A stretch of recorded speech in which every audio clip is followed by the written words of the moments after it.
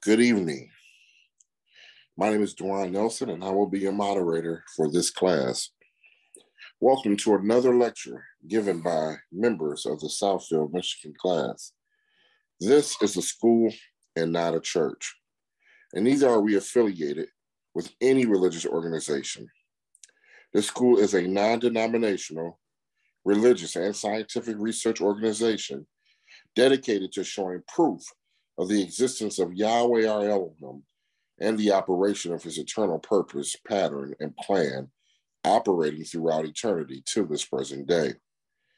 This school was established as a result of a divine vision and revelation given to our founder, Dr. Henry Clifford Kinley, in the state of Ohio in the year 1931. We hold classes in the United States, Canada, and certain other foreign countries. The Southfield, Michigan class was established in 1997. The dean of the Southfield, Michigan class is Dr. Marvin Lewis. The president is Dr. Edward Ewell, and the vice president, Dr. Ron Atkins. In this school, we use the true, correct, and original name and title of the Father, the Word or Son, and the Holy Spirit, which are contained in the original Hebrew text. The true name of the Heavenly Father is Yahweh. It has been improperly substituted by Lord. The true title of the Word or Son is Elohim. It has been improperly substituted by God. The name of the Holy Spirit manifested in or out of a physical body is Yahshua. It has been erroneously substituted by Jesus Christ. Lord and God are titles and not names. The Apostle Paul, filled with the Holy Spirit, tells us in 1 Corinthians 8:5 that there are Lords many and gods many. But we now know that each Lord must have a name, and each God must have a name also. Elohim is a title, but unlike Lord and God, Elohim is a divine title. That means Elohim is the title that our Creator chose for himself. Jesus is a name, but it is an erroneous name. A minor investigation on your part in a good dictionary or encyclopedia will prove that neither the Hebrew language, the Greek language, nor the Latin language have any characters or letters in their alphabet that will produce the sound that is made by this letter J. Neither was there a letter J in the English language until some 1,400 years after the Messiah's death.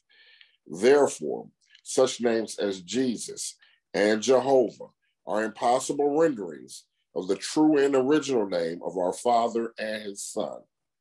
Christ is a title just like Lord and God. Yahweh is pure spirit, and in this state he is incomprehensible and inscrutable. He is the ultimate source, substance, limits, and bounds of everything. We have Yahweh in his pure spirit state symbolized on this chart as a cloud. Yahweh is not a cloud. He merely chose a cloud to symbolize himself because a cloud has no particular or descriptive shape and form. We have drawn this cloud all around the edges of this chart to show you that everything on this chart is within the cloud. In like manner, everything in the universe abides within the pure spirit state of Yahweh. Yahweh, knowing that man cannot perceive of him in this pure spirit state, took on shape, took on form right within himself as Elohim. This is the Word or Son, a superincorporeal being that is having the shape and form of a man, but without flesh and blood. This form could only be seen in divine visions and understood in divine revelations. Later on, this self-same spirit manifested himself in a physical body and walked the earth plane as Yahshua the Messiah, whom the world calls Jesus Christ.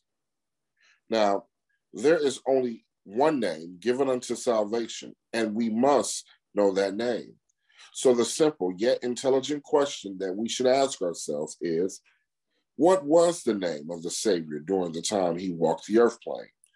A further understanding of this name and the title may be had by reading the preface of the Holy Name Bible. Also, at this school, we teach by the divine pattern of the universe. It is called the divine pattern because it is Yahweh's pattern. After Yahweh led the children of Israel out of Egypt, he called Moses atop of Mount Sinai and showed him the tabernacle pattern in the vision. Yahweh instructed Moses to build one exactly like it in the wilderness of Sinai. The pattern consists of a most holy place, a holy place, and a court round about. These three compartments make up the one tabernacle pattern. In this school, we show proof that everything in the universe is made and operates according to the structure and function of this threefold tabernacle pattern, and that absolutely nothing escapes the pattern. The primary constitutional objectives and aims are as follows. First, to help you know and find and know Yahweh, our Elohim, as he really is and actually exists. Second, to form a nucleus of universal brotherhood of humanity in Yahshua the Messiah without distinction or race or nationality, creed, sex, caste, or color. Third, to investigate the unexplained spirit law or so-called law of nature and the powers latent in men. Fourth, to encourage and promote the study of the scriptures, comparative religions, psychology, philosophy, and modern, practical, and occult science. Fifth, to extirpate current superstition, skepticisms, and ignorance. Sixth, to learn, know, and understand the operation of Yahweh's eternal purpose through the dispensations and ages. Seventh, to deserve and avoid being deceived by Lucifer, the serpent, the devil, the dragon, or Satan and his demons, operating the mystery of iniquity on earth through the dispensations of time. Eighth, to earnestly contend for the common salvation and faith, which was once delivered unto the sons or children of Yahweh. Ninth, to make known that Yahweh from the beginning ordained there is no other name given among men whereby man can be saved, saving the name of Yahshua the Messiah. And 10th, to inherit eternal life now in the kingdom of Yahshua the Messiah with the hope of immortal glorification in the new earth state. Our watchword is peace. Our slogan, speak the truth. Once again, I would like to welcome everyone to tonight's lecture. We'll have class dedicated in prayer by Dr. April Lewis, followed by scripture, Acts, the 2nd chapter, by Dr. Lauren Lewis. Dr. Lewis.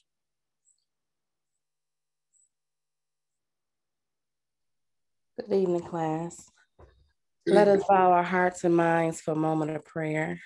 Heavenly Father, Yahweh, we want to thank you for allowing us to be present tonight.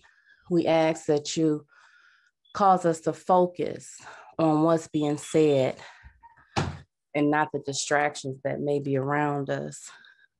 We thank you for choosing us. We thank you for that, and we thank you for everything that you've done for us. We ask that you continue to give us an understanding of your purpose, your pattern, and your plan of salvation, and cause us to know that knowing something about you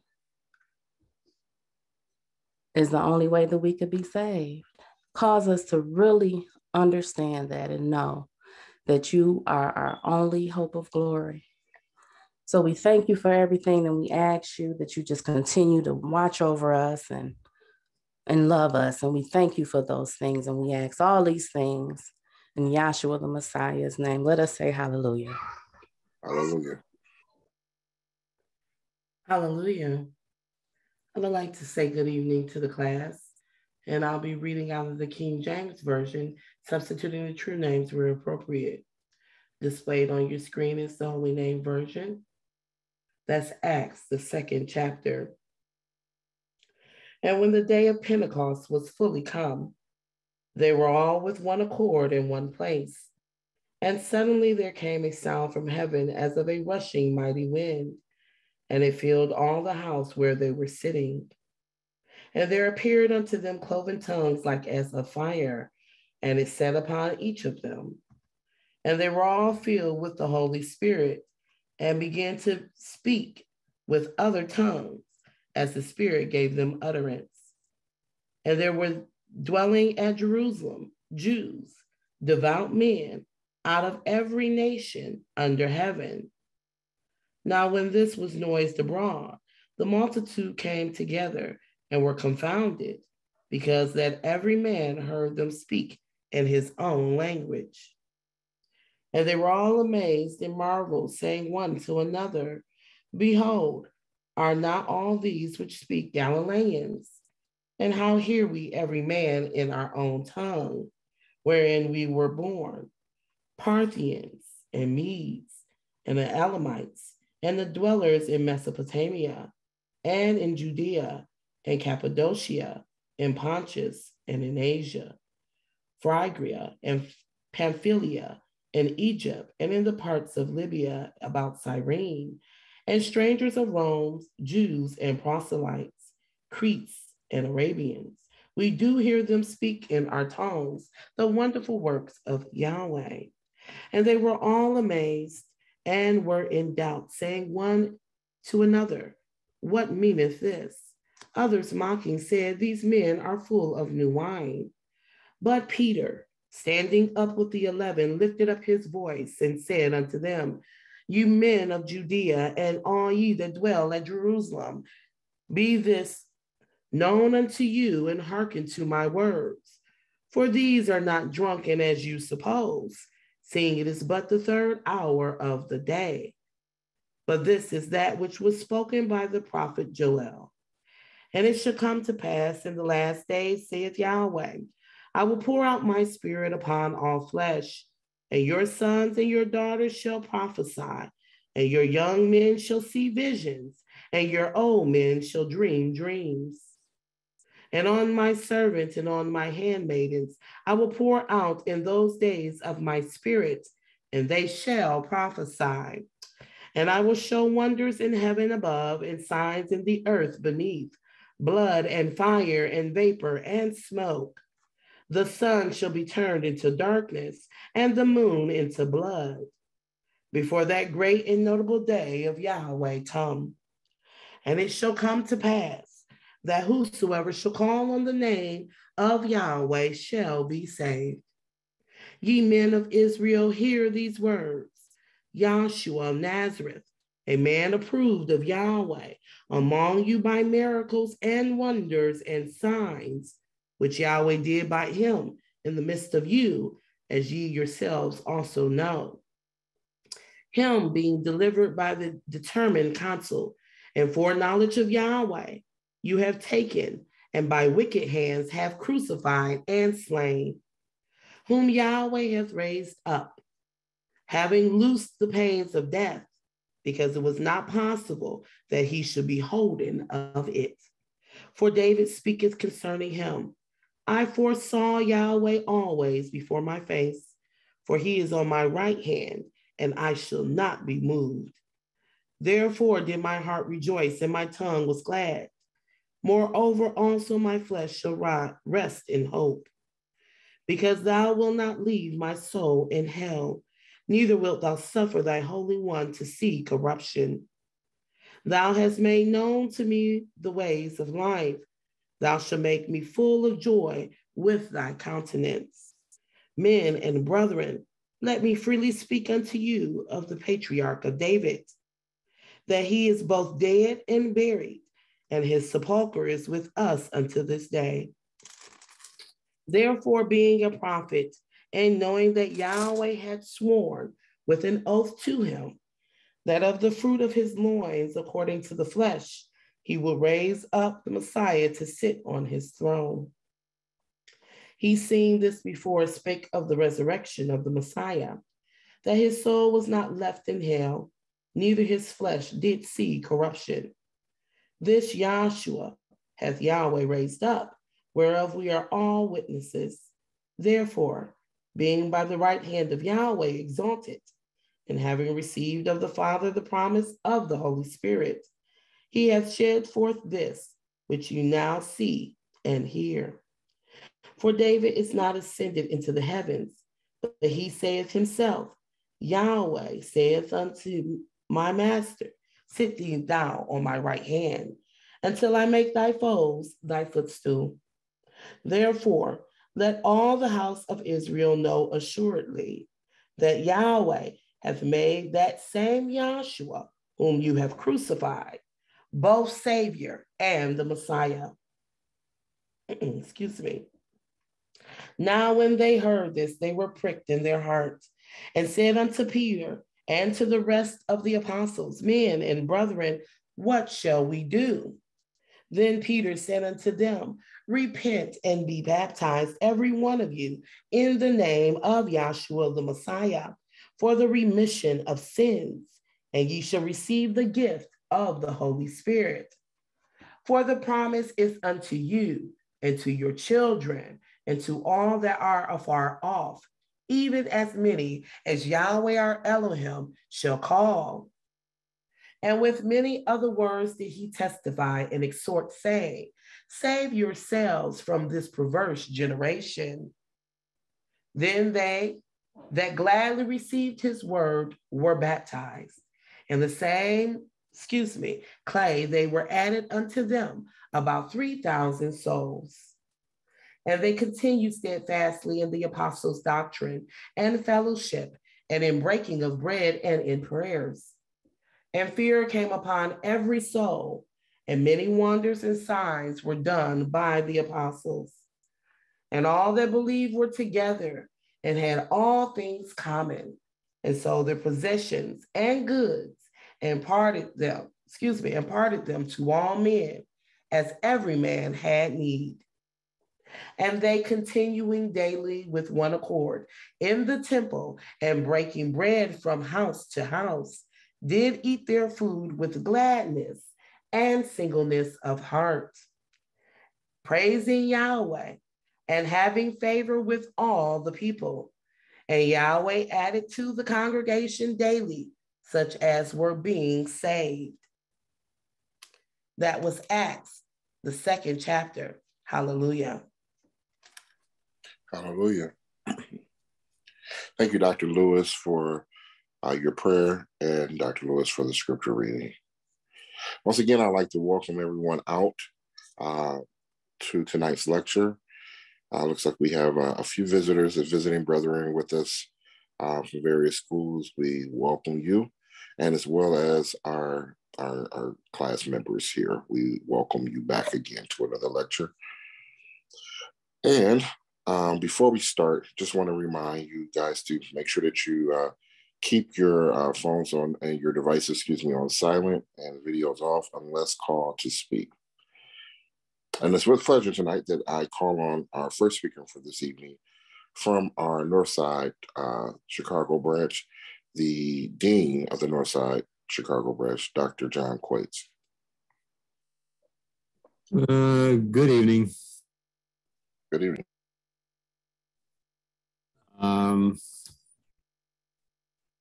Happy and glad to be here.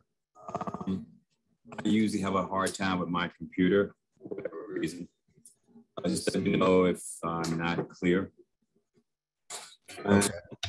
I will give a testimony and look forward to hearing what thus says Yahshua the Messiah. Give him all honor and glory. There's nothing really on my heart and mind except I'm just learning. I'm just thankful that I have an opportunity to know anything about Yahshua the Messiah. And right now my mind is, I'm just this event that we're getting ready to do, this is just on that a lot, and I do apologize for things going on. And I'm just hoping that Yahshua's name is glorified, and that just hoping that his name is glorified in righteousness. And with that, I'm just gonna yield the floor. Hallelujah. Hallelujah. Thank you, Dr. Quates. And I know we are looking forward to this coming weekend. We're pleasure to call on our next speaker. Joy, are we moving on as planned? Yes, sir. All right. From our Lansing branch, the Dean of the Lansing School, Dr. Terry Welch. Dr. Welch.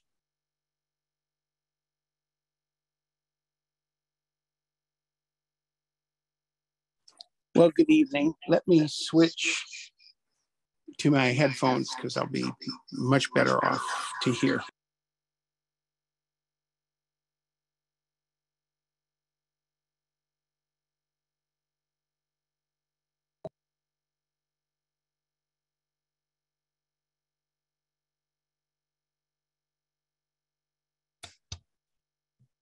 You gotta unmute yourself, Terry. Oh, I'm sorry. You're probably still switching.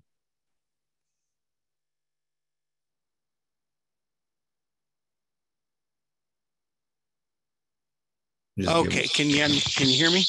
Yes, sir. Okay, let me get rid of this. I'm sorry. I multiple devices, and I know sometimes things don't work so well one way versus the other. All right. So yes, as Dr. John Quates mentioned, we've got the upcoming session here. It has to do with the wrath of Yahweh, and I've been for some time now looking at the ages and dispensations, and the wrath of Yahweh ultimately will be manifest as the lake of fire, of course.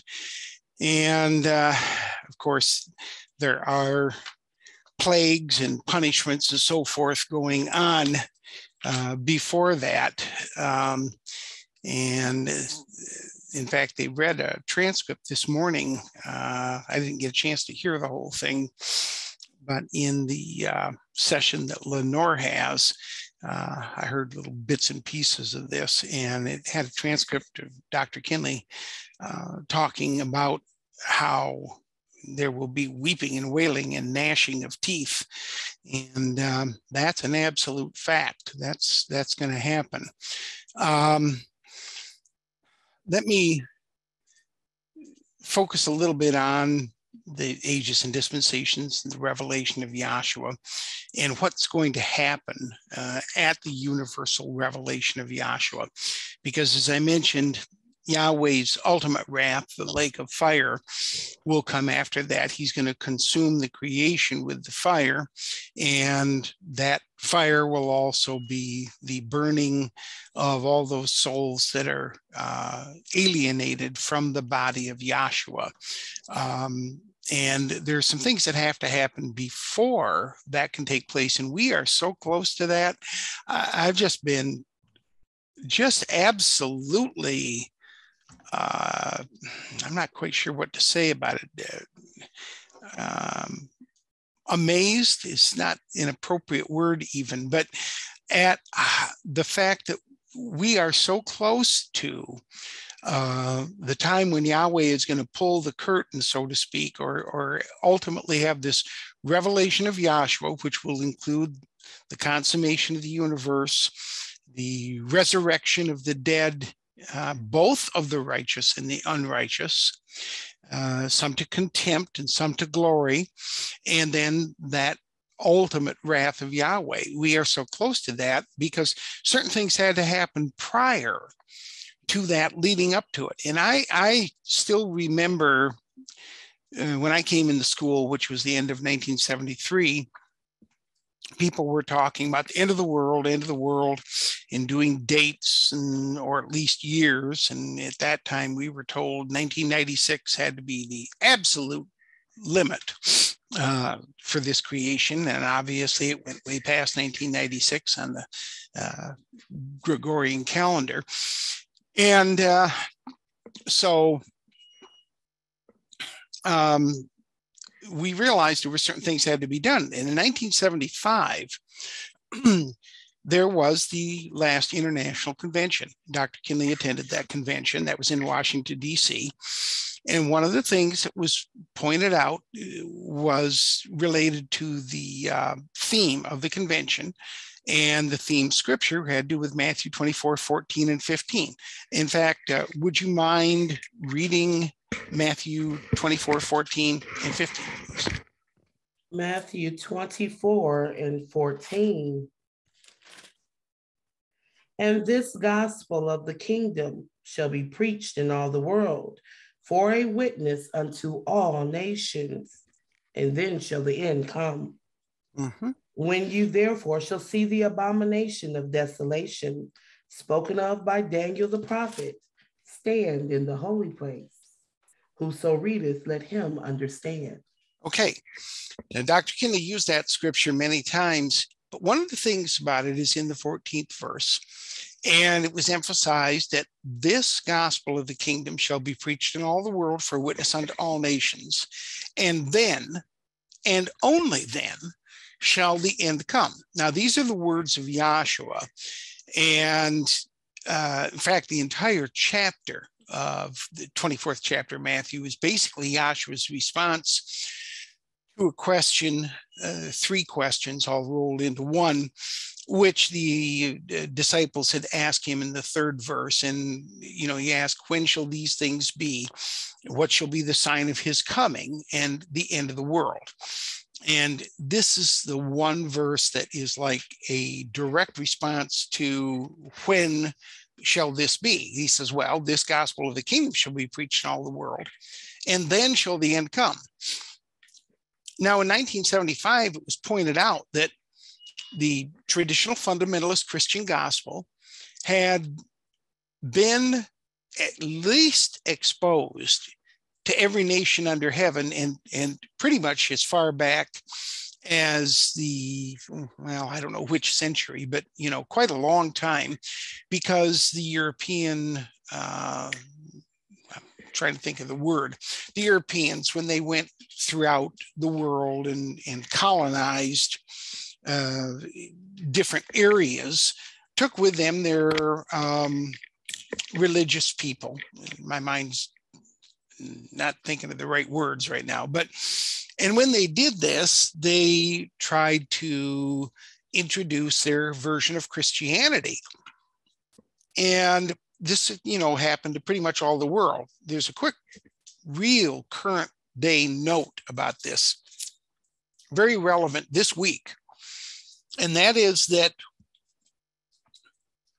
one of the things that occurred was in Canada, as just one example, there had been a number of Roman Catholic schools, they called them, formed for the local people, for the native peoples that were in Canada.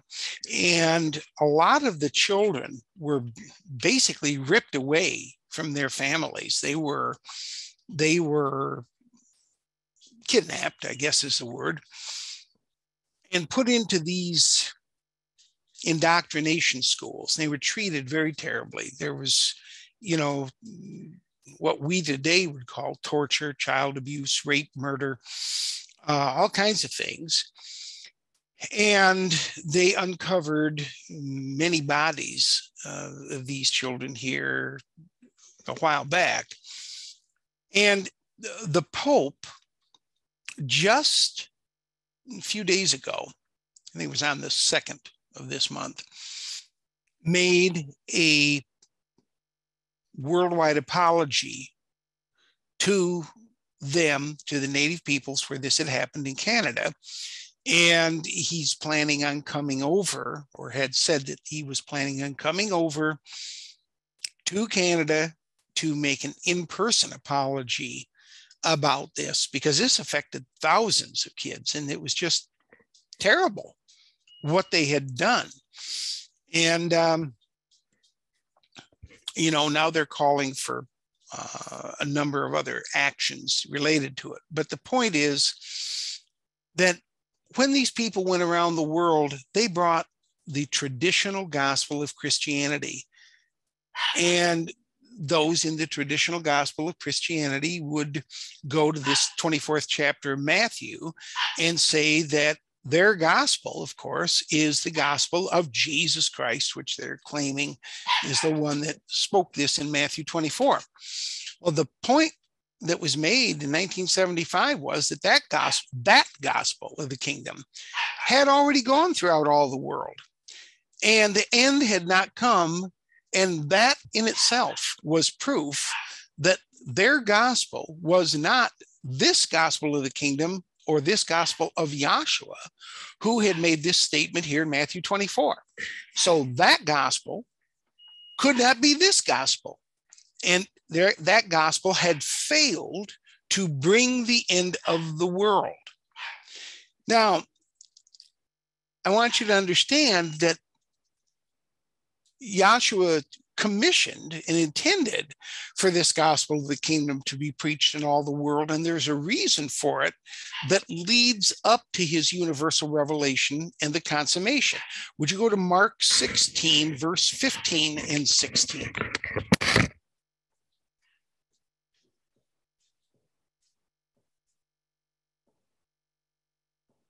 Mark 16, and say that again. I'm sorry, Dr. Welsh.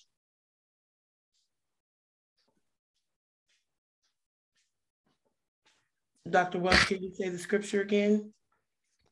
Mark 16, verse 15 and 16. Okay, Mark 16 and 15. Yep. And he said unto them, go you into all the world and preach the gospel to every creature. He that believeth and is baptized shall be saved, but he that believeth not shall be damned. Okay, thank you. Now, this is Yahshua's commission to his apostles, and he's commissioning them right before Pentecost. And you just read in Acts, the 2nd chapter, about, when the Holy Spirit was poured out on the day of Pentecost, and Peter began to preach the gospel of Yahshua, and they would be saved. They had to believe it in order to be saved. And he's commissioning these apostles here in Mark 16, 15 and 16. It's recording. And he says specifically to them, go ye into all the world. Now, that's related to Matthew 24, 14, where this gospel of the kingdom shall be preached in all the world. And he's commissioning them to go in all the world and to preach the gospel to every creature.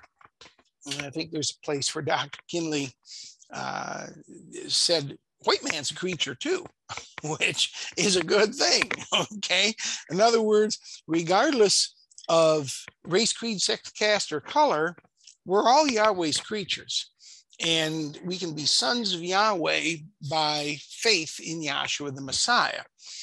But this preaches the gospel, and the gospel is preached for a witness. And the reason you say it's for a witness is because what it does is it gives the witnesses, it gives the proof, witness, evidence, testimony of Yahshua being the Savior, being the one that's fulfilling the will of Yahweh, being the one who died according to the scriptures, taking away sin, was buried, and his body with those sins put on that physical body. That body was burned up or dematerialized. And when he raised a quickening spirit, and that the sins were gone. So he literally took away the sins of the world, or sin of the world. And then it says that here in Mark 16, 16, it says, he that believes and is baptized shall be saved, and he that believes not shall be damned. Now that's pretty cut and dry. It's pretty straightforward. The gospel needs to be preached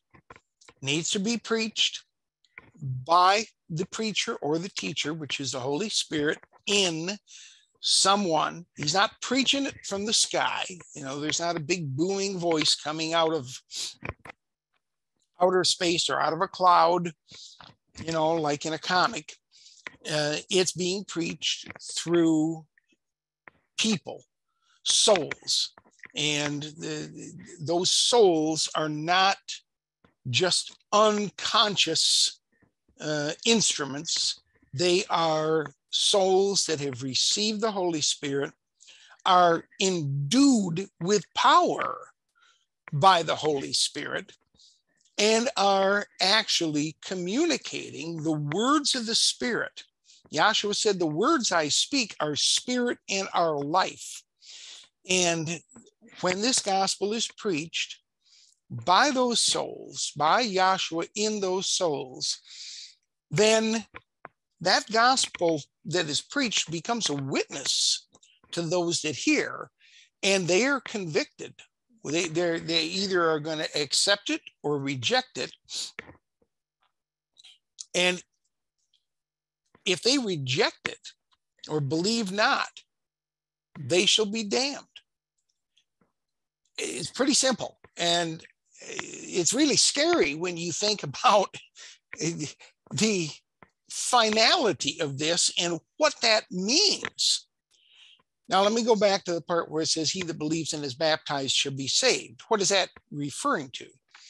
He that believes the gospel, believes Yahshua, believes his gospel, and is baptized into the body of Yahshua. You're not baptized into water in this age. And I hope everybody on this call is aware of that. You're not baptized in this age in water. By one Spirit are we all baptized into one body, whether you're Jew or Greek, bond or free. That's why it's every creature. And you're all made to drink into one Spirit. I think that's a quote from, isn't that 1 Corinthians 12:13, something like that? Why don't you get that just to see if that's accurate? And you can read it so you know that what I'm telling you is in the Bible. That's 1 Corinthians 12:13. For by one Spirit are we all baptized into one body, whether we be Jew or Gentile, whether we be bond or free, and have all been made, have been all made to drink into one Spirit. Mm-hmm. Okay. For the body, okay. Yep, no, that's fine. Go ahead. Yeah, read another verse. For the body is not one member, but many. If the foot shall say, because I am not the hand, I am not of the body, is it therefore not of the body? Okay, let me just pause. Now he goes on for several verses and talks about what it means to be a body and members of the body of Yahshua. We are all supposed to be members of the body of Yahshua. Please keep that in mind.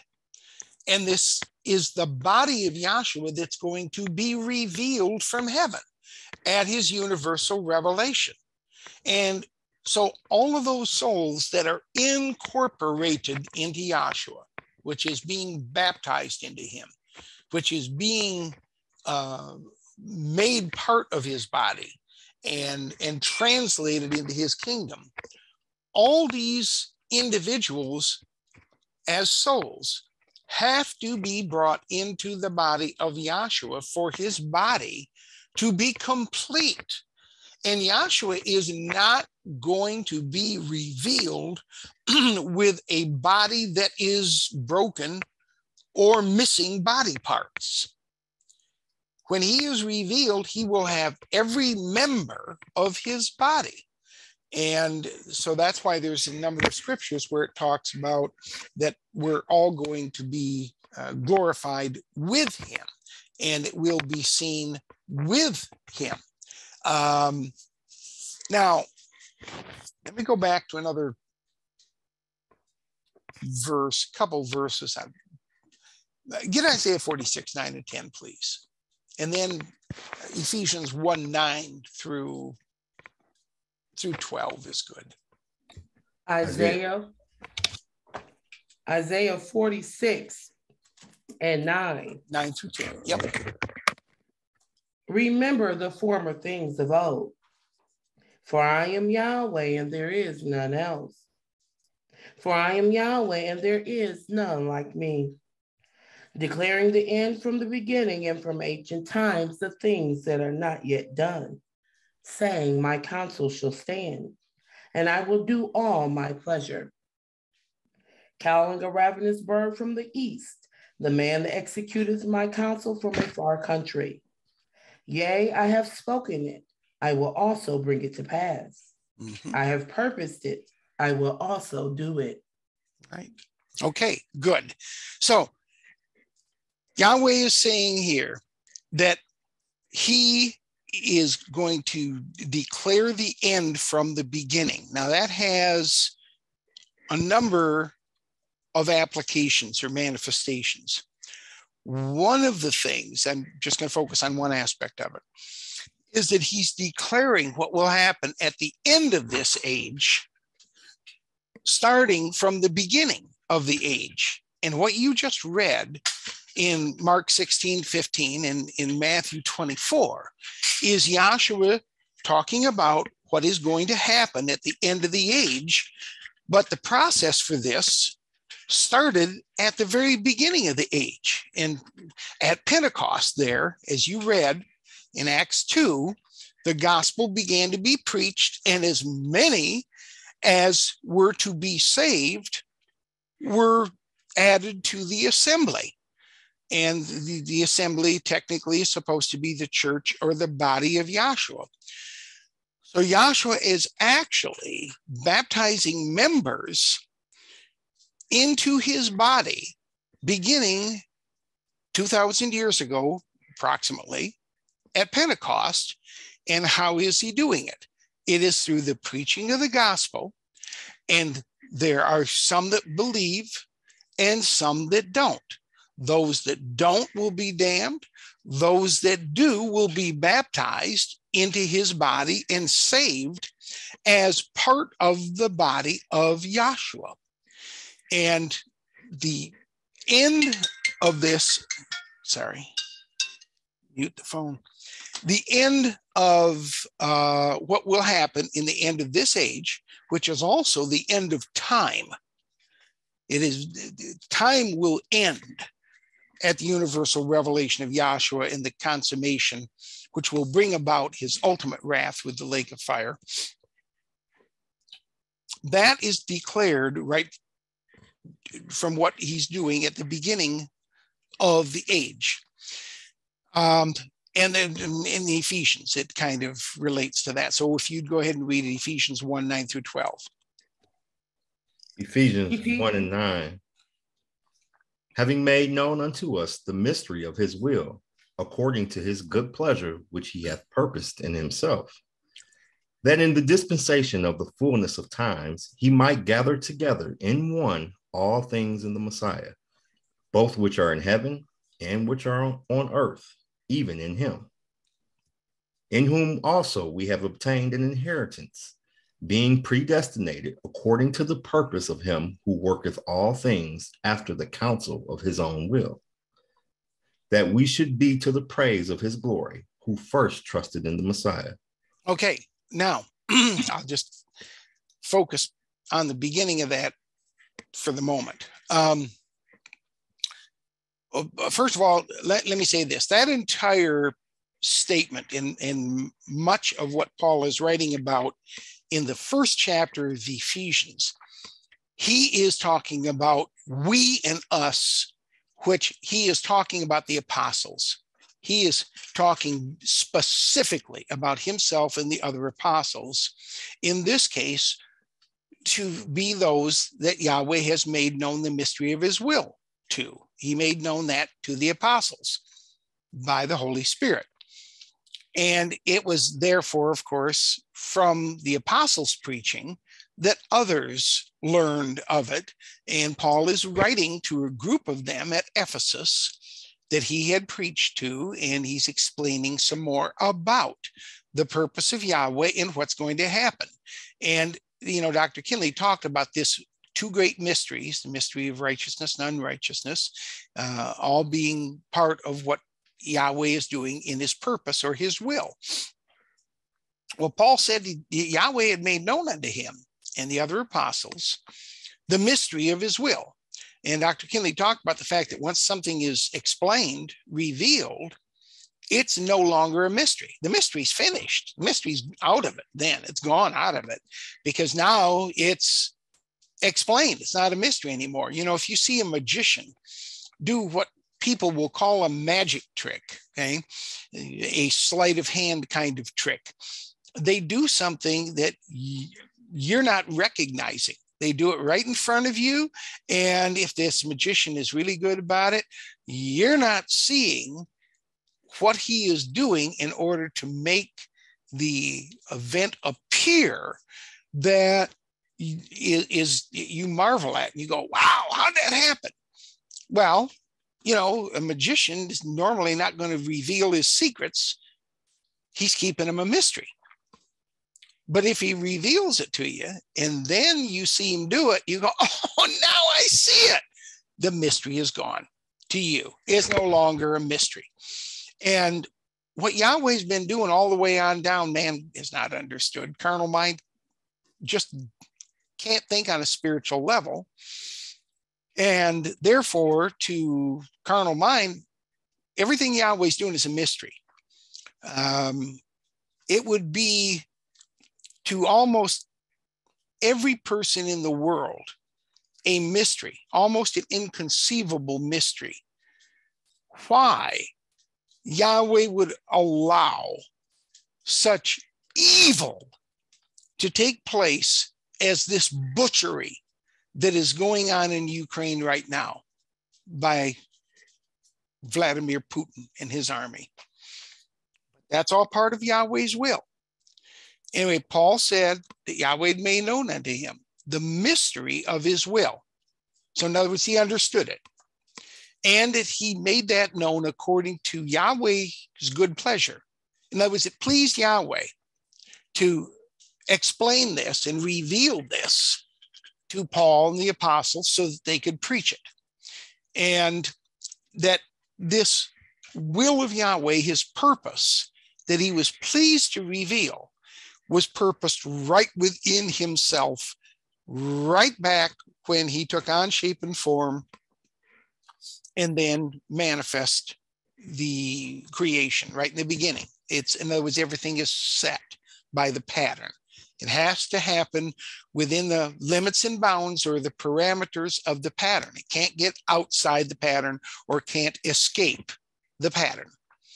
And the aspect he's focusing on is in verse 10, that in the dispensation of the fullness of times, he might gather together in one all things in the Messiah, both which are in heaven and which are on earth.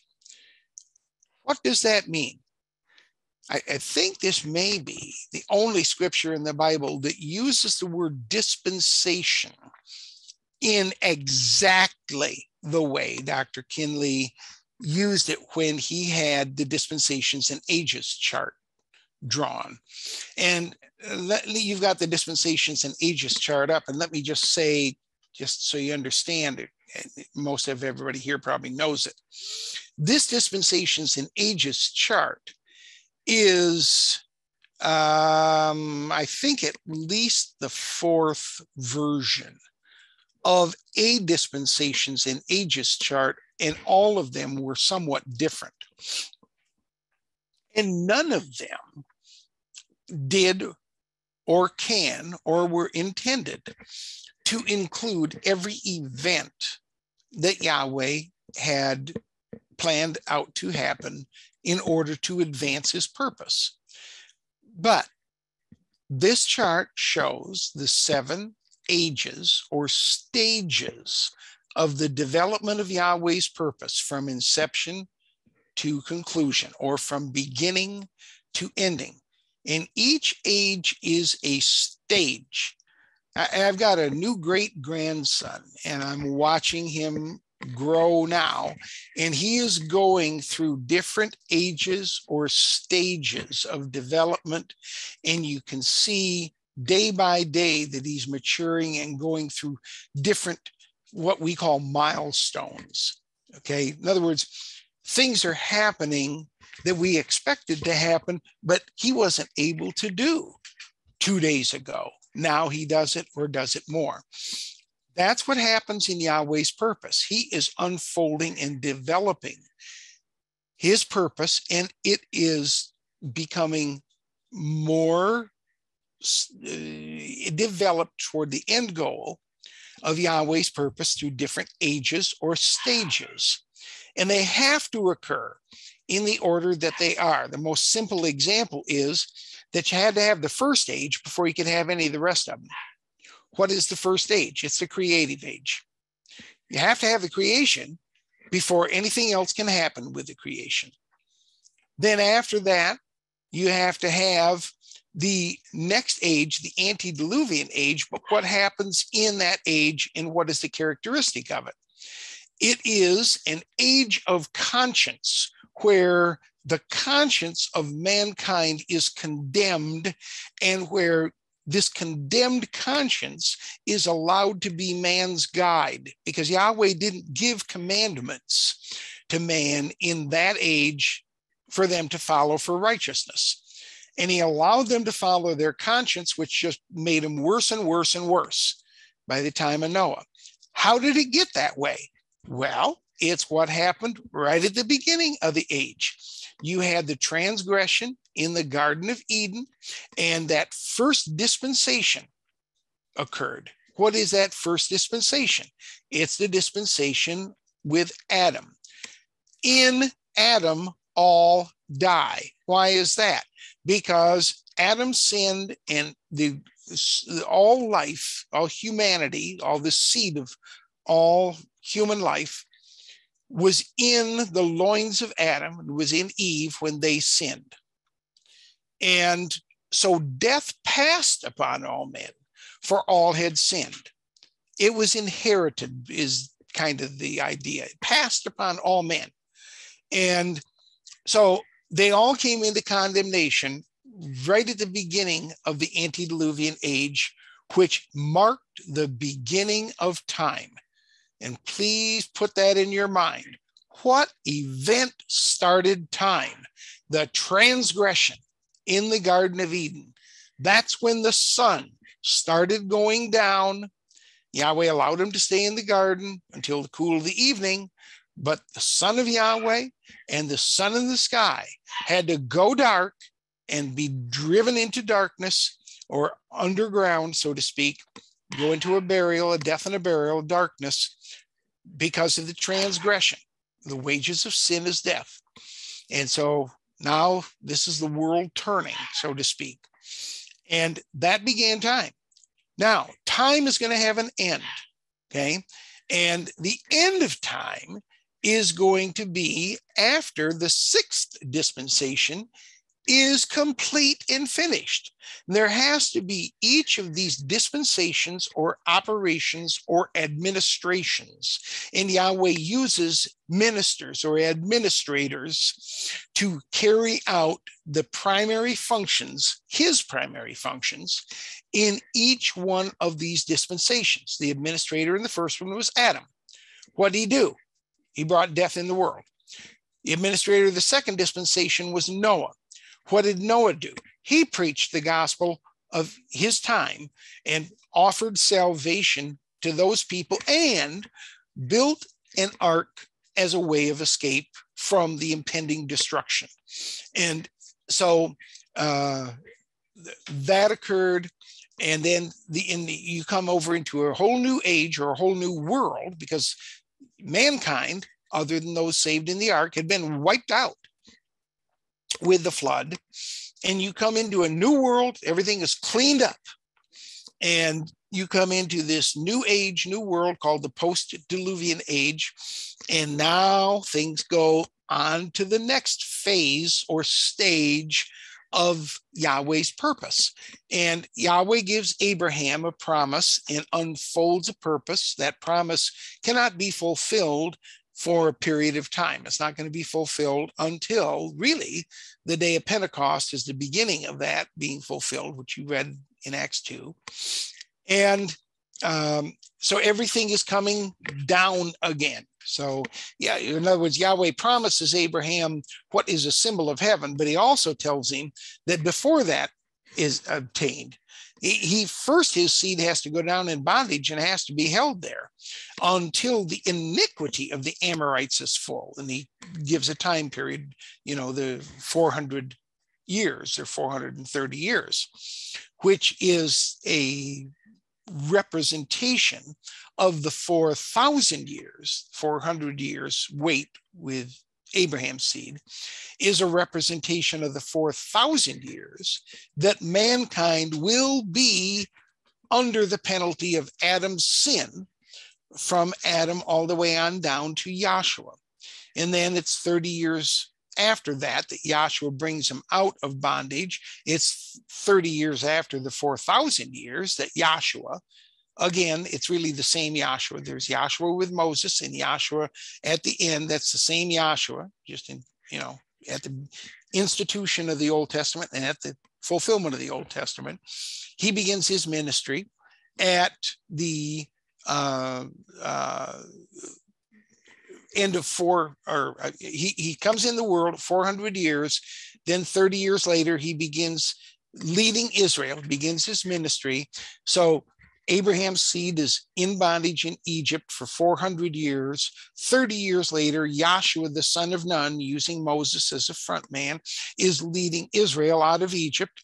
They take 3 days journey through the Red Sea. Yahshua takes 3 years of ministry until he brings an end to that and goes through a transition, like the Red Sea was a transition. And his death, burial, and resurrection is a transition from that antediluvian age to from the post-diluvian age to the present kingdom age. So Yahweh uses Adam as the administrator for the first dispensation, Noah for the second, Abraham for the third, Moses for the fourth. And, there's places where Dr. Kinley even refers to the fourth dispensation as the Mosaic dispensation. And some of this is in your textbooks. If you read it, he has names for all of the ages and the dispensations and a brief description as to what's going on. And he talks about using these individuals, these ministers of his or servants of his, in order to bring things to pass. Now, the fifth dispensation begins at Pentecost, Acts the 2nd chapter, and those apostles are commissioned to preach the gospel in all the world. Now, they cannot preach the gospel around the entire globe. It is not possible for that to happen during the lifetime of those 11 men. But the commission has been given and the job has been started by a pattern and will continue until that job is completed and finished. When is the job of preaching the gospel and adding souls to the assembly or members to the body of Yahshua going to be completed? The answer is at the end of the 6th dispensation.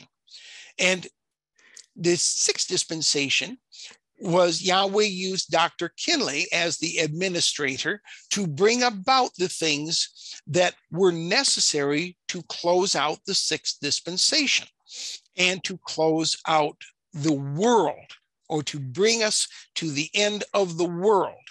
And it's important that we recognize how Yahweh is doing this.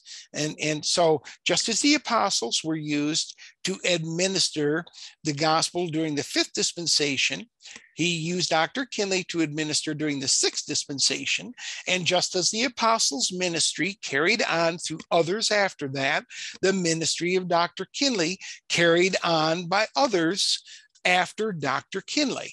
But it's the same spirit that's operating in all of those ministers all the way down to do a particular job that has to be done to advance the purpose, to bring Yahweh's purpose to the next stage or age. Now, what has to be done in the 6th dispensation? And this is the part that's kind of started to amaze me as to where we're so close. And if you go back to Ephesians 1, just read the 10th verse. This is one aspect that just has to be recognized.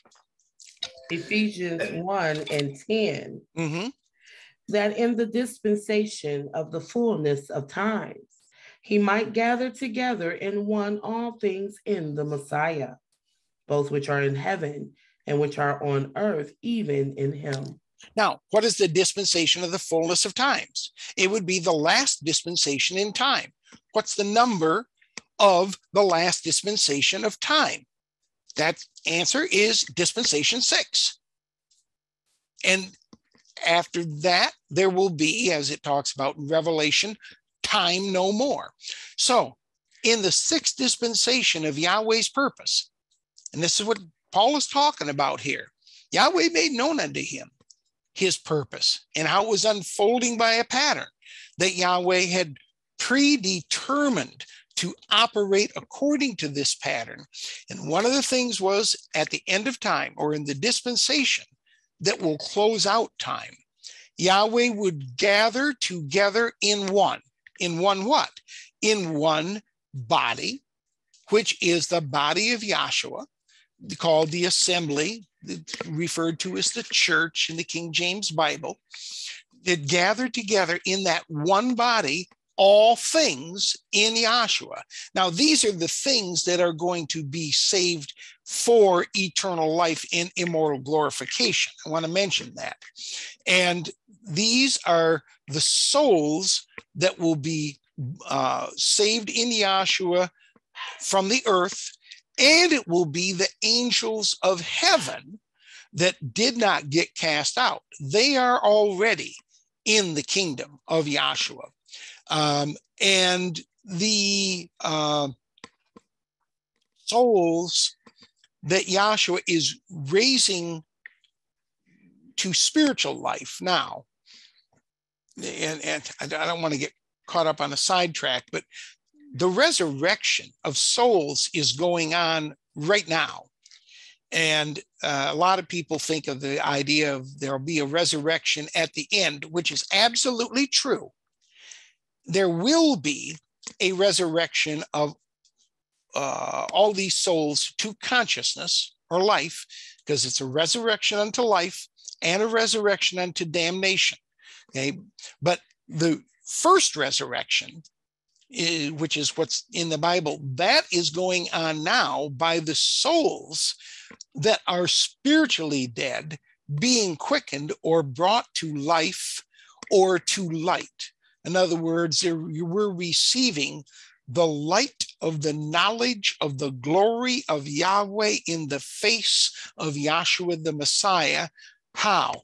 By the preaching of the gospel and the revelation of Yahshua to those souls that believe in him. And Yahshua is then revealed in each of these souls and converts those souls so that they're already changed or translated into his kingdom, and they are baptized or incorporated into his body.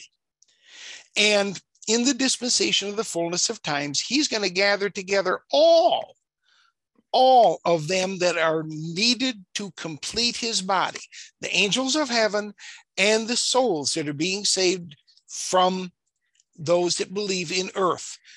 And he's going to gather them all together in Yahshua. And that's why it says, both which are in heaven and which are on earth, even in him. And when the last soul is added to the body of Yahshua, we can all go home. And folks, we are so imminently on the cusp of that occurring. Why? How do you know?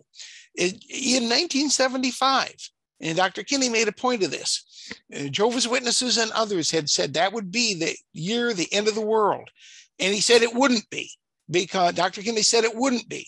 They prophesied it and it wouldn't be and it couldn't be. And he pointed out how that the gospel of the kingdom that Yahshua taught had to be preached in all the world, and then the end would come. Obviously, it wasn't their gospel because the end hadn't come.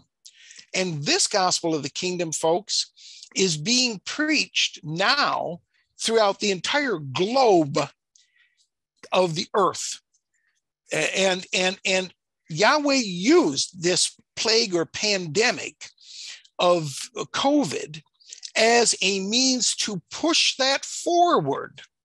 And it was because we had to close up these in-person classes, and the technology was being used, such as Zoom and YouTube and other internet-based electronic technology, that this gospel is now being preached and heard in all the world. And I want you to understand what it means in all the world now, in a way that it wasn't in 1975.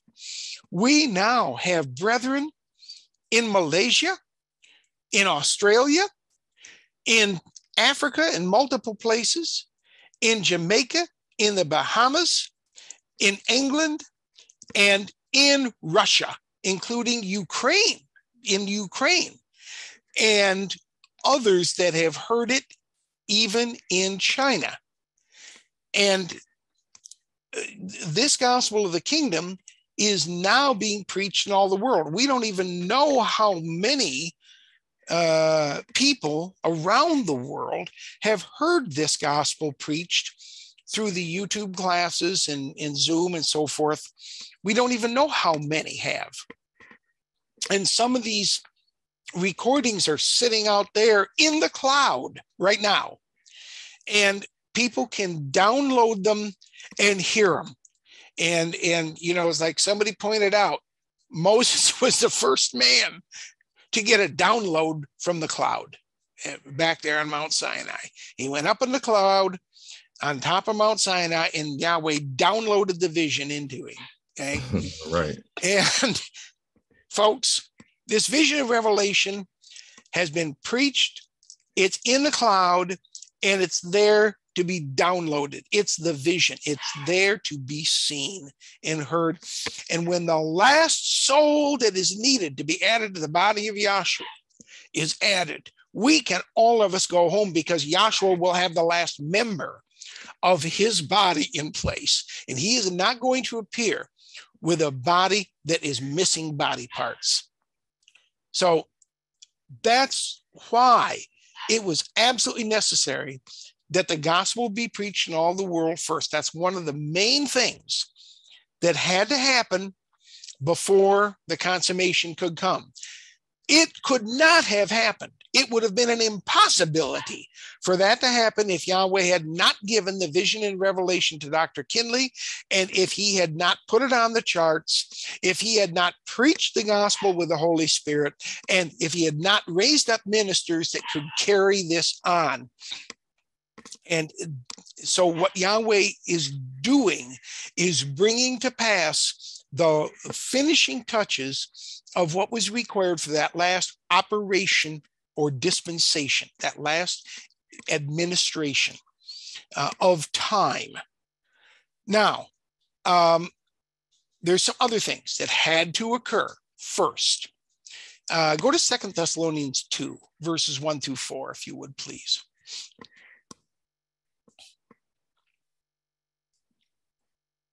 That's 2 Thessalonians, second chapter. Chapter 2, verses 1 through 4. Yeah. All right. Yep. 2 Thessalonians 2 and 1. Now we beseech you, brethren, by the coming of our Savior, Yahshua the Messiah, and by our gathering together unto him. Okay, now again, I'm sorry, but I just, Paul is writing to them. He had said this is second letter to the assembly at Thessalonica. In his first letter, he had talked about the coming of Yahshua toward the end of the letter, the 4th chapter. And he had said some things in a way that the people did not understand, and it created quite a bit of controversy, because some people took what he had said or wrote and kind of went off on a tangent, had their ideas about it, which the Christian world has done this same exact thing with that.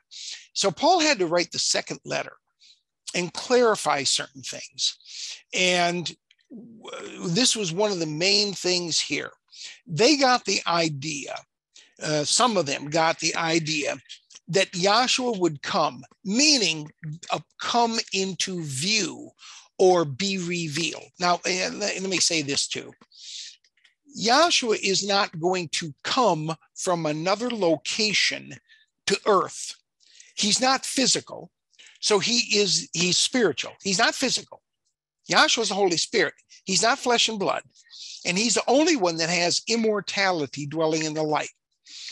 And but the Bible talks many times about his coming, his coming, his coming, his coming, his coming, meaning his coming into view, his appearance at the universal revelation. Now, this goes back to the coming into view or the appearance of Yahshua, Yahweh Elohim, on the Day of Atonement on his throne in the most holy place in the tabernacle, when he would come into view in a vision to the priest between the wings of the cherubim upon the mercy seat in the cloud. And Yahshua ascended out of the sight of the apostles and was received by a cloud out of their sight. And there's lots of scriptures where it talks about he'll come in like manner and he'll come with clouds and every eye shall see him, even those that pierced him. And so Paul is talking about his coming, but I want you to understand this doesn't mean his relocation from another place in space to this place on the earth. What he is going to do is come into view or into the revelation, the appearance in the heart or the mind, the cloud, or spirit of every soul that has ever existed. Not only those that are currently alive, but all that are past. And this is what he's talking about when he talks about the coming of our Savior Yahshua the Messiah. And so Paul is writing to them. He's beseeching them. He's asking them to chill out and just really pay attention to this and take what he's going to say seriously here. So he says, now we beseech you, brethren, by the coming of our Savior Yahshua the Messiah. Please continue reading. And by our gathering together unto him. And you're gathering together. Now, yes, we gather in the assemblies physically. We gather on Zoom and YouTube sessions virtually. But the real gathering together is where he is baptizing these souls into the body of Yahshua, whereas he is incorporating these souls that receive the Holy Spirit into his body. Okay, so by our gathering together unto Yahshua, please continue. That ye be not soon shaken in mind, or be troubled, neither by spirit, nor by word, nor by letter as from us, as that the day of the Messiah is at hand. Right. See, Paul wrote the letter to him, and a lot of people got troubled by it and thought that Yahshua was going to appear. Universal revelation was going to take place right then. Okay, any moment. And he says, hey, chill out. Don't think that the day of the Messiah, which is also, by the way, called the day of vengeance. Okay, it's the day of salvation and the day of redemption for the souls that believe him, and it is the day of vengeance for those that reject him. That's the day of the Messiah. Okay, but he says, don't think it's imminent. Don't think it's at hand or going to happen right then when Paul, at that year that Paul was writing this letter. Then he goes on. Please read. Third verse. Let no man deceive you by any means, for that day shall not come, except there come a falling away first, and that man of sin be revealed, the son of perdition, who opposeth and exalteth himself above all that is called Yahweh, or that is worshipped, so that he as Yahweh sitteth in the temple of Yahweh, showing himself that he is Yahweh. Okay, so he says, hey, don't let anyone deceive you. Okay, by any means. Doesn't matter how they would do it, even if they're quoting scripture. He says that day, talking about the day of the Messiah's appearance, the day of your redemption. It's called the redemption of the body. That's why I use that word. You know, let me explain this real quickly. The souls have been redeemed for 2,000 years, but the body has not yet been redeemed. Now, what do I mean by that? Let me explain. When Yahshua died, buried, and raised 2,000 years ago, he redeemed all souls from sin. What does redeem mean? It means to pay the price to liberate one from an obligation. Yahshua's blood fully paid the price a long time ago, and it paid the price whether you sin down here afterwards or not. The price to redeem you, your soul now I'm talking about, was paid by Yahshua back there 2,000 years ago. Not in the cloud, not back in pure spirit. There was no blood shed back there in pure spirit. All right. You were not redeemed in pure spirit. Okay. No, regardless of what he purposed, he had to carry it out. And he carried it out by shedding his blood. And that's why he says, and emphasizes flesh and blood shall not inherit the kingdom of Yahweh. And without the shedding of blood, there is no remission of sin.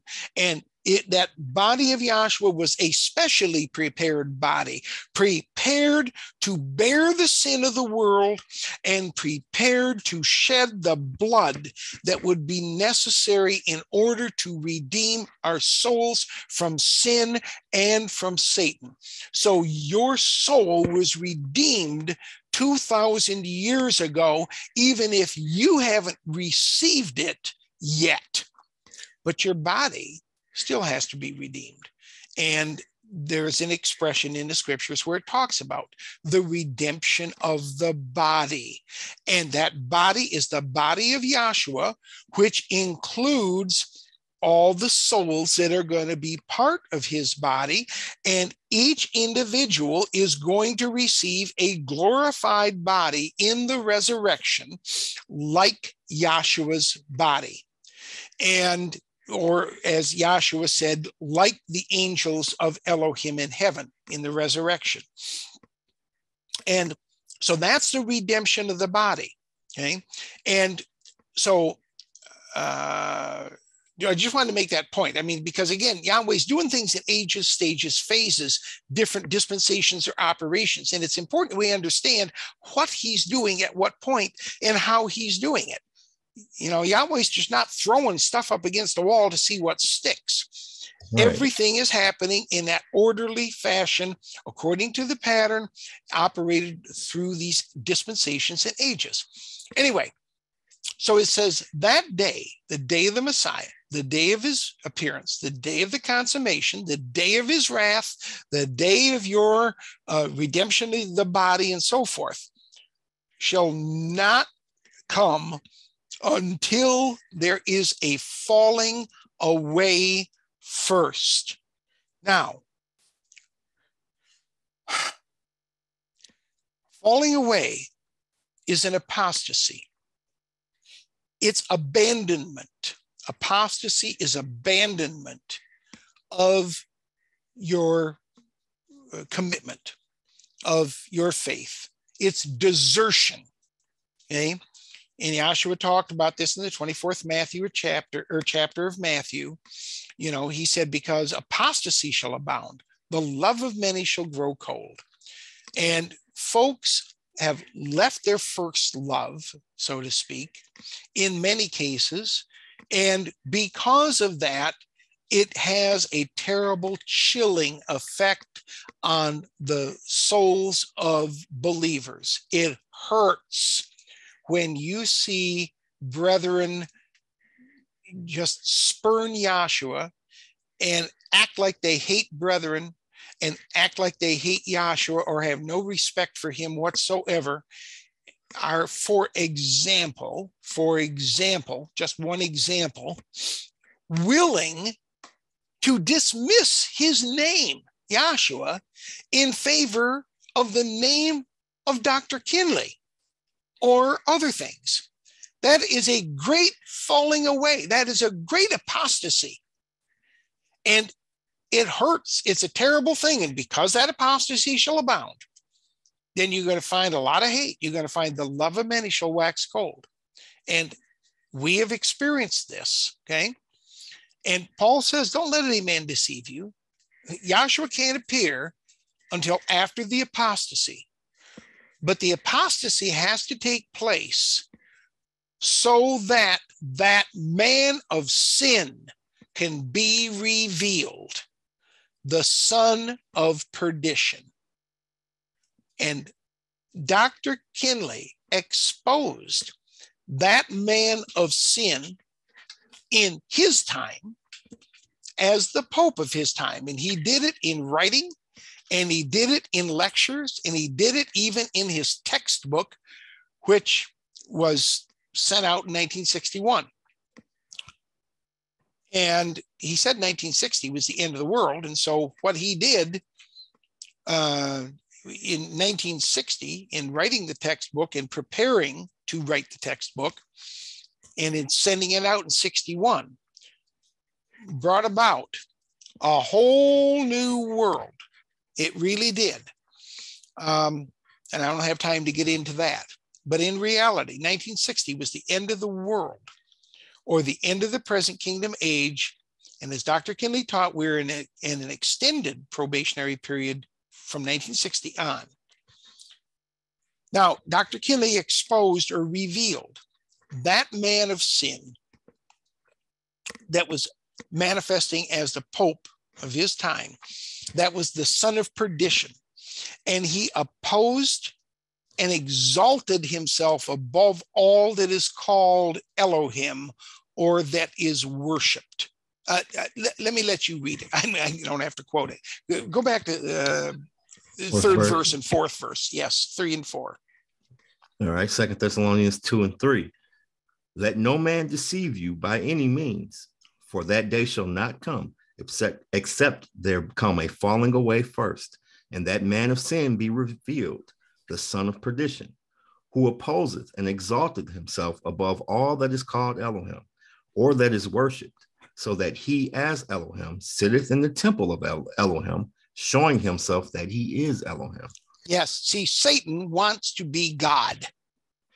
He wants to be superior to Yahweh. In fact, he even said that in his heart, he wanted to ascend above the heights of the clouds. And Yahweh said he would appear in the cloud, and Satan wants to even be superior to that. The real mark of Satan is that he wants to dominate everyone. And folks, you can see that spirit operating in Alexander Putin, an absolute clear manifestation of that. He cares about no one other than his own glory. And he doesn't care about his own people. He doesn't care about anybody in the world. And he's threatening to annihilate the entire world with fire. And that's an example of that same spirit that Dr. Kinley exposed in another individual of his time. And he was opposing Yahweh and exalting himself above all that is called Elohim. That is why, look, it says Yahweh is holy, and be ye holy, for he is holy. Well, what do they call the Pope of Rome? They call him the most holy Father. Now, you're not supposed to call any man father on earth, according to Yahshua, but they call these priests father, and they call the Pope the most holy Father. And on top of that, Dr. Kinney pointed out how that when he is crowned as Pope, he even there was a triple crown tiara that was used that he had to get rid of, and they crowned him as Vicarius Filii Dei, which is Latin for the vicar of the Son of God, which means the substitute for the Son of God. Some people say, well, it's the representative of the Son of God. Yeah, well, okay, representative, but the word vicar or vicarious is Latin. And, you know, you've heard, I think everybody has heard here, of living through someone else or some other experience vicariously. When we do something vicariously, we are, for example, looking at a movie and there is a movie star there. Let's say for some of us guys who have this silly illusion that we're the toughest man around. Boy, we watch these movies, these martial artists, and it doesn't matter how many men come after them. They're able to, you know, defend themselves and bust up all the people that want to come after him. And of course, they always get the woman, always get the girl, right? And they, you know, have all the power that they need and the glory and everything else. And you look at that and you say, yeah, that's the hero. And, you know, people will look at those things and, you know, you kind of imagine yourself being similar to that. Of course, we know it's not that way, but doing that is what they call living vicariously. One thing is a substitute. That's a substitute for reality. It's imagination, okay? And they have imagined, and this type of imagination is a delusion, okay? Because when there's a difference between having a fantasy as an imagination, which you know is not real, and then believing your fantasy and thinking that it is the reality. That's called a delusion. And it says Yahweh will send them strong delusion. Well, he sent them very strong delusion in actually believing that the Pope of Rome is the substitute for the Son of God on earth. And the doctrine is that he has all the power of the Son of God himself, Yahshua, they call him Jesus, on earth. And that includes the power of life and death over others. Okay. And they say that while Jesus is absent, while he is gone away, until he comes back for his church, the Pope stands in his position as a substitute with all the power of Jesus Christ himself. And that makes him God of gods on the earth, or ruler of rulers on the earth, or king of kings on the earth. And Alexander Putin has very similar fantasies, delusions about his own power.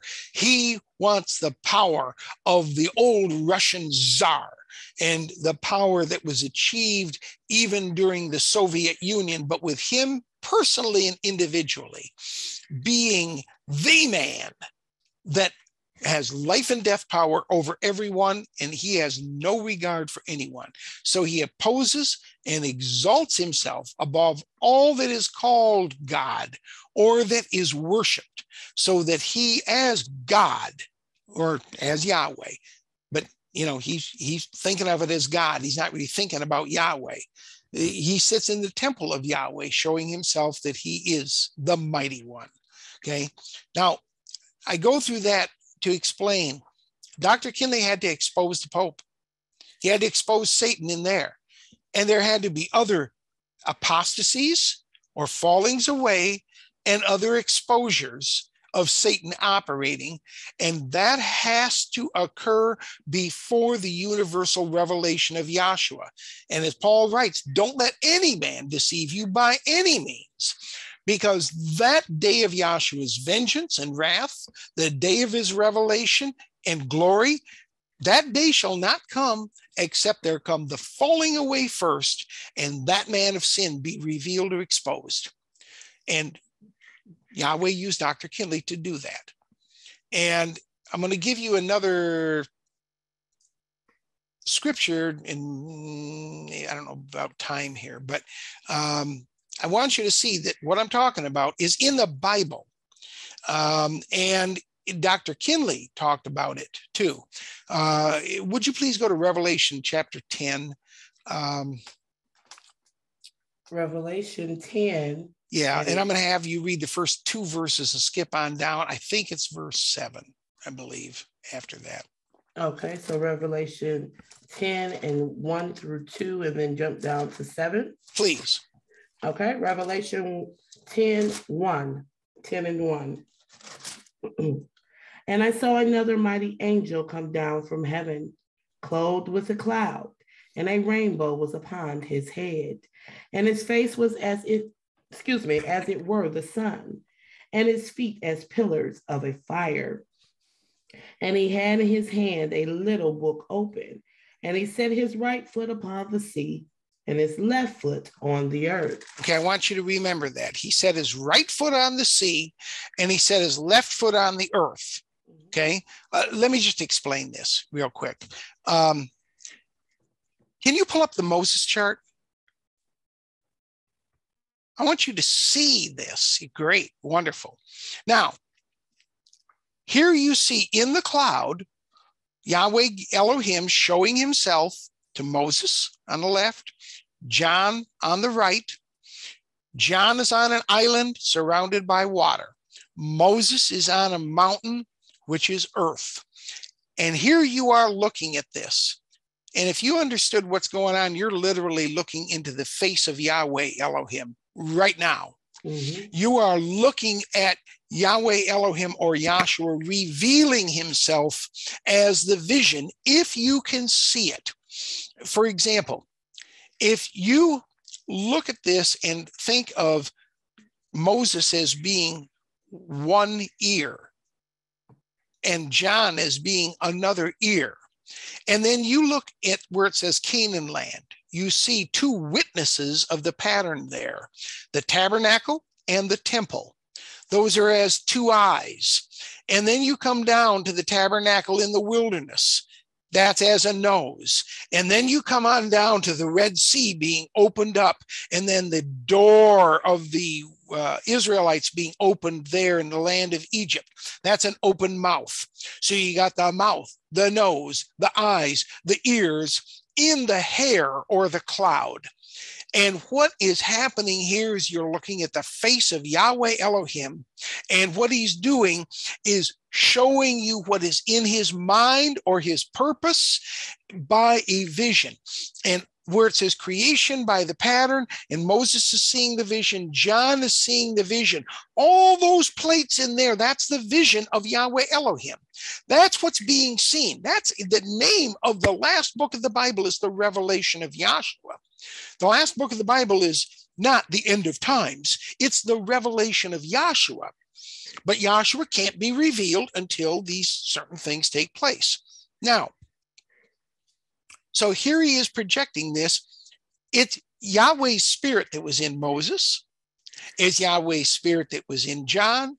And it took Dr. Kinley, Yahweh's spirit in Dr. Kinley, to put the 2 together like no one throughout all of history ever did or ever will do again. Right. That was why his vision and revelation was stupendous divine panoramic vision that encompassed both Moses' vision and John's vision. And so if Dr. Kinley is sitting kind of like where you would be sitting looking at this chart, he puts his right foot upon the sea over there where John is, the Aegean Sea, and the left foot upon the earth over there where Moses is on that mountain. Those are his 2 witnesses. He's standing on those visions that Yahweh Elohim gave him. And that is that angel with his right foot on the sea and his left foot on the earth. That is Yahweh using Dr. Henry Clifford Kinley in that capacity of that angel. Okay, I'll finish this. I hope you can see. Now going down to the 7th verse. 7th verse. But in the days of the voice of the 7th angel, when he shall begin to sound, the mystery of Yahweh should be finished, as he hath declared to his servants, the prophets. Now, that seventh angel, when he begins to sound, it says the mystery of Yahweh should be finished. And I already told you, as Dr. Kinley explained, that when he explained Yahweh's mysteries, they weren't mysteries any longer. So the mysteries were finished. He had wrapped them up. And he declared that he himself was the seventh angel and that he was the man, the only man that Yahweh sent at the end of the world or the end of the age to accomplish these particular things and close out the age. Now, in fact, I've got some, well, if we've got a few minutes, I've got some excerpts of scriptures I can bring up. If I share screen, I can pull this up pretty quickly. Okay, go ahead. If we got a few minutes to do this. Yep, I'm going to stop sharing and let me just change the settings so you can share. Okay. All right, give me 1 second. Yep, sure. Okay, it's all yours. All right, let's see. I think this will do it. Okay, can you see the screen now with the where? Yep. Okay. Now, these are excerpts of some lectures that Dr. Kinley gave on this, or that addressed this topic. Okay. Lecture 45 here, Sunday, December 21st, 75, last lecture, when in the importance of coming to school, and I just highlighted some certain things. He said, listen carefully. I have told you repeatedly for 44 years, I was the man that Yahweh sent in the world in these last days to teach you the truth. I'm the man, the only man. And that doesn't make Dr. Kinley the savior, but he's the man that Yahweh Elohim was using to operate. Okay. He used Adam. He used Noah. He used Abraham. He used Moses. He used Peter and the apostles. And in this last dispensation of time, he used Dr. Kinley. And he's using others that he puts his spirit in. But every one of us would be completely left in the dark without this revelation of the mystery of Yahweh if it had not been for what Yahweh did through the ministry of Dr. Kinley. And so he says, I'm the man, I'm the only man. Okay. And then if you go on down, he says, now this peace mission is necessary. Now, just one quick note on that. He's talking about the third ecclesiastical peace mission. Dr. Kinley did not go bodily with them on that peace mission because he died beforehand. And Joshua the son of Nun did not go bodily up to Mount Sinai, up to the peak of Mount Sinai on the third trip Moses took into the mountain. And Yahshua the Messiah did not go bodily. I'm talking about his physical body ascending on the cloud from Mount Olivet on the third trip into the mountains that Yahshua took in fulfillment of those 3 trips of Moses. And when the high priest took his third trip on the Day of Atonement into the most holy place, he had on garments for glory and beauty on that trip, which symbolized the glorified body of Yahshua the Messiah, not the same body that he was in the world that took away sin. Okay. So he has to have the third peace mission because there has to be 3 trips of Moses in the mount, 3 trips of the priest in the tabernacle, 3 trips of Yahshua into the mountains, and 3 ages of time. He has to take a trip across all 3 ages of time and complete them and ascend at the end of the 3rd age, which is where we are right now. And he's going to appear in that cloud at the end of this 3rd age, just like he appeared in the cloud when he went up into the mountain of Olivet on that 3rd trip and ascended out of their sight, just like he appeared in the cloud there on the 3rd trip that the priest took into the most holy place. And just like Yahweh revealed himself to Moses as Yahshua, that would come in and fulfill, and the 3rd trip that Moses had into Mount Sinai in the cloud. So that's why he says the peace mission is necessary. He's got to complete the pattern. Okay. Now, and then he talks about the priest went in the sanctuary and in and out on the Day of Atonement 3 times in the most holy place. And then he talks about the third peace mission. Then he goes on, he says this. Now, from 1961 down until the present time, these true names have been circulated. They've gone all over the world. That is preaching all over the world. And to show it, he says, you can go into bookstores now and just almost pick up almost any book and you'll find the names in them. Back there in 1961, it was not like that. So he's showing the effect of him preaching the gospel. And he brought the name out in 1960 and 61. And the Holy Name Bible was published 2 years after that in 63. And okay, so anyway, I'll go on. Here's another one here from the same lecture. He says, I have told you repeatedly, whoops. No, I'm sorry. That's the same one. I duplicated it. Forgive me.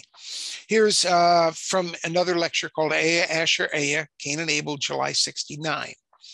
And if you just read again this section, he says, and then our book went out in 61, meaning 1961. And this Holy Name Bible came out in 63. I guess I mentioned that to you. And he goes on, he says, I say, and you can't make me take it back, that Yahweh sent me in the world in the close of this age to show you both mysteries. Do you understand? Okay. In other words, he is exposing that mystery of iniquity as well as showing and revealing Yahshua. So then he talks about these mysteries, this mystery of Yahweh. And he says, this mystery of Yahweh, it's finished. I'm putting the finishing touches on it. And believe it or not, that's what he sent me here for. And you got the mystery of iniquity and you got the mystery of Yahweh. And when I began to sound down at the end of this age, I'm revealing it to you and the mystery is finished. He is the seventh angel. And he says, well, that mystery was hid. It was hid for ages. And I come and blowed that. In other words, blew it open. It took me 35 years to blow it. In other words, till I guess that would be whenever it was. But anyway, it took me 35 years to blow it, but I blowed it, didn't I? And then he goes on, there's another one, mystery of iniquity, mystery of Yahweh, institute and fulfill carnal ordinances. He said, now that's the mystery of Yahweh. It should be finished. And he was talking about the seventh angel that we just read about there. He says, now we got to finish on this thing. See, we understand it and we can explain it to you, jot and tittle. And I am the man Yahweh sent in the world. And you're looking straight at him. How about that? And I say to you, just as Yahshua the Messiah said, quote, if I don't do the works of him that sent me, don't you believe me? So in other words, again, Yahweh had a mission for Dr. Kinley, and he carried it out.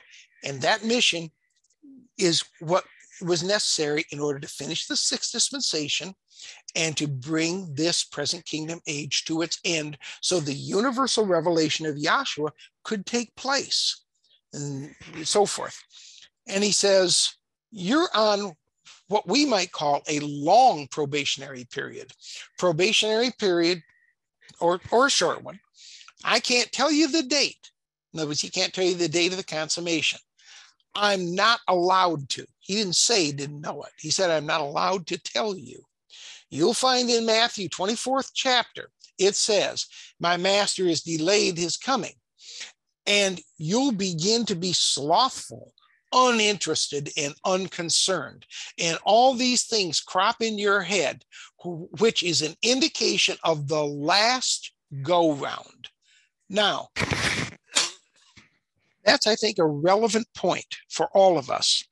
We should not get to a point to where we go, man, I've heard about the end of the world for all the years I've been in class, and they predicted it to happen before 96. They predicted it to happen before 2000.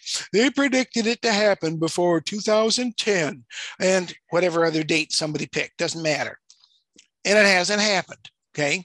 And so we just kind of give up and say, no, not going to be. There's not really going to be an end of the world. It's just, I'll give you an example of what some people will do. It's just an end of an age. It'll just be like the end of the antediluvian age going to the post-diluvian age, but the physical earth will still remain. See, all that kind of thing, okay? And that's not the way it's going to be, folks. This world will be burnt up, and the wrath of Yahweh is manifested in that. And I know I don't have time to go into all that. But anyway, he goes on in here and he says, now Judas had to take them 30 pieces of silver back. He tried to return them. I told you that last night. Now, Pope Paul is the first pope in history. He was 66 years old when he was crowned. I mean, Paul the Sixth, he's 66. And that's the mark of the beast, the 666. And he's the first pope in history that's ever sent in his resignation and cast the 30 pieces of silver back. Okay. And he, and Dr. Kinney is showing that he is as Judas at the end. And that's how, see, Satan was exposed in Judas. And Yahshua did that at the Last Supper. And there's more detail to this. Obviously, I don't have time for the details. And he has admitted that the Roman Catholic Church was wrong. And he seeks to retire. He hasn't seen any way to overcome that stupendous error that he's made in writing that encyclical on birth control.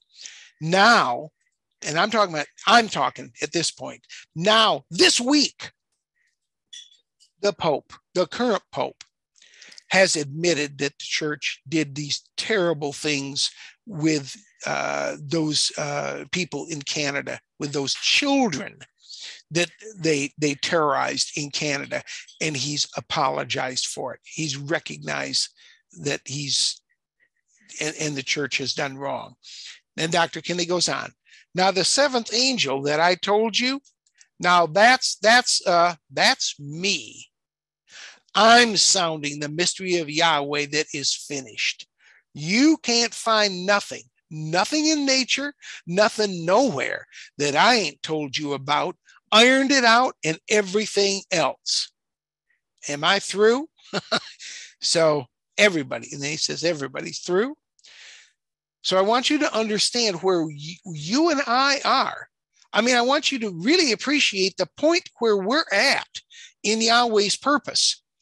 We are those things that had to occur before the consummation, the wrath of Yahweh could take place, and the resurrection and glorification of the sons. Before that could take place, folks, those things now have basically been finished. And we are at the moment, we are the appearing of Yahshua. His revelation is imminent. And we should be just shouting happy and just excited as we can possibly be. But I want you to understand, there's going to be both joy and suffering. And you may have to go through some suffering now, but the joy that will come is not to be, it's so much greater that the sufferings of this present age are not even to be compared with the glory and the joy that shall be revealed in us. So I think I'm done with that. I hope, I'm trying to stop the share here. In any case, I hope that was of some value, and I'll just leave it there. Praise Yahshua. Thank you. Hallelujah. Hallelujah. Wow. Thank you, Dr. Welch, for that powerful lecture. We have 10 minutes left in the lecture. And for our last speaker, we're going to have Dr. Rhonda Brazil from the Southfield class.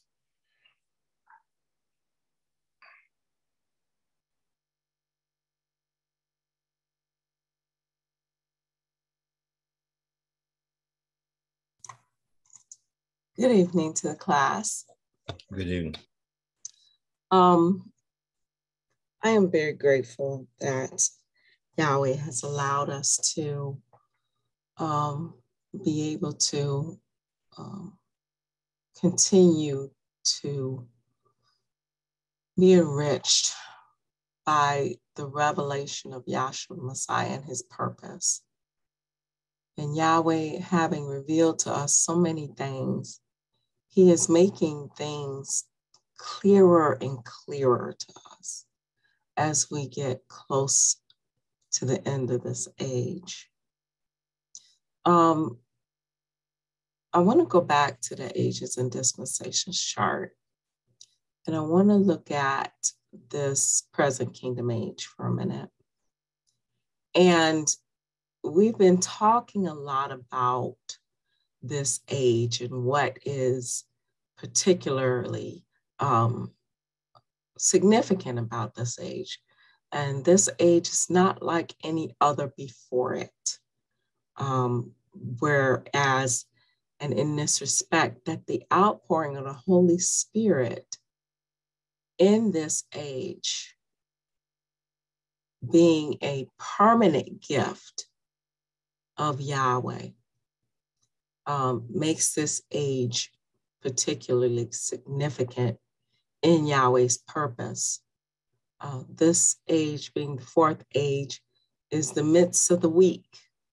And like the midst of the week, or like you have in your tabernacle pattern, you had the Spirit poured into, or pardon me, the oil, which represented the Spirit that lit the lampstand, was poured into that fourth branch. That fourth branch representing Yahshua the Messiah. So here in this fourth age, you had the outpouring of the Holy Spirit. That is Yahshua the Messiah come nigh unto us. That is Yahshua the Messiah that's nigh unto us from the beginning of this age all the way to the end of this age, as the previous speaker went into. And one of the things that Yahweh has revealed about what we are dealing with in this age, and it's the magnitude of it is so overwhelming that most of us, I would say, are not fully cognizant of just what has happened to us. That we've been incorporated into the spiritual body of Yahshua the Messiah, which it says on this chart, the spiritual assembly body of Yahshua the Messiah. And this is not a future thing. This has occurred with us right now. And I want you to get Hebrews, the 12th chapter, and start about the 15th verse. Hebrews 12 and 15. Looking diligently, lest any man fail of the grace of Yahweh, lest any root of bitterness springing up trouble you, and thereby may be defiled. Lest be... Well, Dr. Lewis, I'm looking for where he says, you are not come to the mount that might be touched. And that's in, it could be a little further down in the 20-something verse, 12th chapter. That is, I'll start at Hebrews 12 and let me start at where we were at, basically. Okay, but, that's what I figured. Okay, yeah. 17th verse. I'll start at. For ye know that afterward, when he would have inherited the blessing, he was rejected, For he found no place of repentance, though he I sought see your it, 5-minute bell. though he sought it carefully with tears. Excuse me. For ye are not come unto the mount that might be touched, and that burned with fire, nor unto blackness and darkness and tempest, and the sound of a trumpet and the voice of words, which voice they heard, entreated that the words should not be spoken to them anymore. Right. For they could not endure that which was commanded. And if so much as a beast touch the mountain, it shall be stoned and thrust through with a dart. So there was a physical mountain back there, Mount Sinai, that Yahweh dwelled in a cloud atop and spoke down to the children of Israel. Such a fearful thing that they could not tolerate it. Now, Paul is saying, you have not come to that, this physical mountain. And it was an amazing, magnificent event that they experienced being around that mountain. But that's not what you've come to. What did Paul say you've come to? 22nd verse. But you are come unto Mount Zion. Now, as this was dull to me too, until I heard the lecture of Dr. Kinley talking about this, where he made a particular point of highlighting that Paul is saying, but you are come. You are come. To what? But you are come unto Mount Zion, unto the city of the living Elohim. The living Elohim, read on. The heavenly Jerusalem. You've come to heavenly Jerusalem, read on. And to an innumerable company of angels. You are come to an innumerable company of angels. Now, we think that that's not so because we don't see them. But what Paul is describing is what transpired in this fourth age. It's not like any other. With the outpouring of the Holy Spirit, Yahshua made effectual what he said to his disciples, that he went away to prepare a place for them so that where he is, he was in that physical body at that time with an immortal, eternal spirit, walking around in heavenly places while he was yet on earth. Now, that's why you have at the bottom of our elementary chart, after the outpouring of the Holy Spirit, you have manifested heaven all the way across the bottom of that chart. Because this that Paul is saying is effectual. Right now, you have come to heavenly Jerusalem. And because it does not appear that, we believe that that is not so. And I'm not talking about you having a spiritual body. Yahshua said he went to prepare a place for you so that where he was, there you may be also. He was in a physical body with that eternal spirit manifest within him. That's the place that he made for you. Little as it's quiet as it's kept, that's where Adam was before the transgression. With Yahweh Elohim walking around in him in perfect peace and harmony with Yahweh Elohim, Yahshua restored the man back from where he fell. That's where we are now. And that is hard for people to become conscious of, truly conscious of, being in the body of Yahshua the Messiah right now, with that name. Now, the lecture Dr. Kinley had in the first part of the convention, First National Convention, where he talked about that, giving a new name. He said, I told you what that new name was. That new name is Yahshua, and all of heaven and earth are called by that one name, that new name. He said, that's your name.